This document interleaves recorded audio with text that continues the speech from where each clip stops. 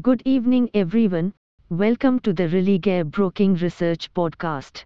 In this podcast, we will bring you the commodities market outlook for the day. Gold prices are trading with a positive bias after a weaker morning spell. The commodity has traded in a narrow range till now as investors sought more clarity around the U.S.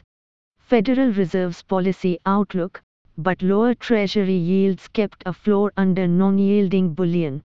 Gold has support near 59,900 and resistance at 60,250. Oil prices has given back previous days' gains amid talks that the top global crude exporter Saudi Arabia's pledge to the pain output cuts is unlikely to underpin a sustainable price increase in the longer run. Today crude can face resistance near 5,980 while support lies near the 5,760 level.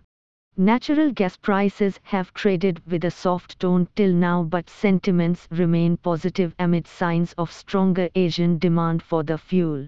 Support is near the 180 to 181 level, with resistance close to 192 to 195 region. Today we have the EIA's short-term energy outlook report. Hey friends! These were the updates for today. Thanks for listening. For more updates, follow Religare reports and recommendations on Religare Dynami app or website.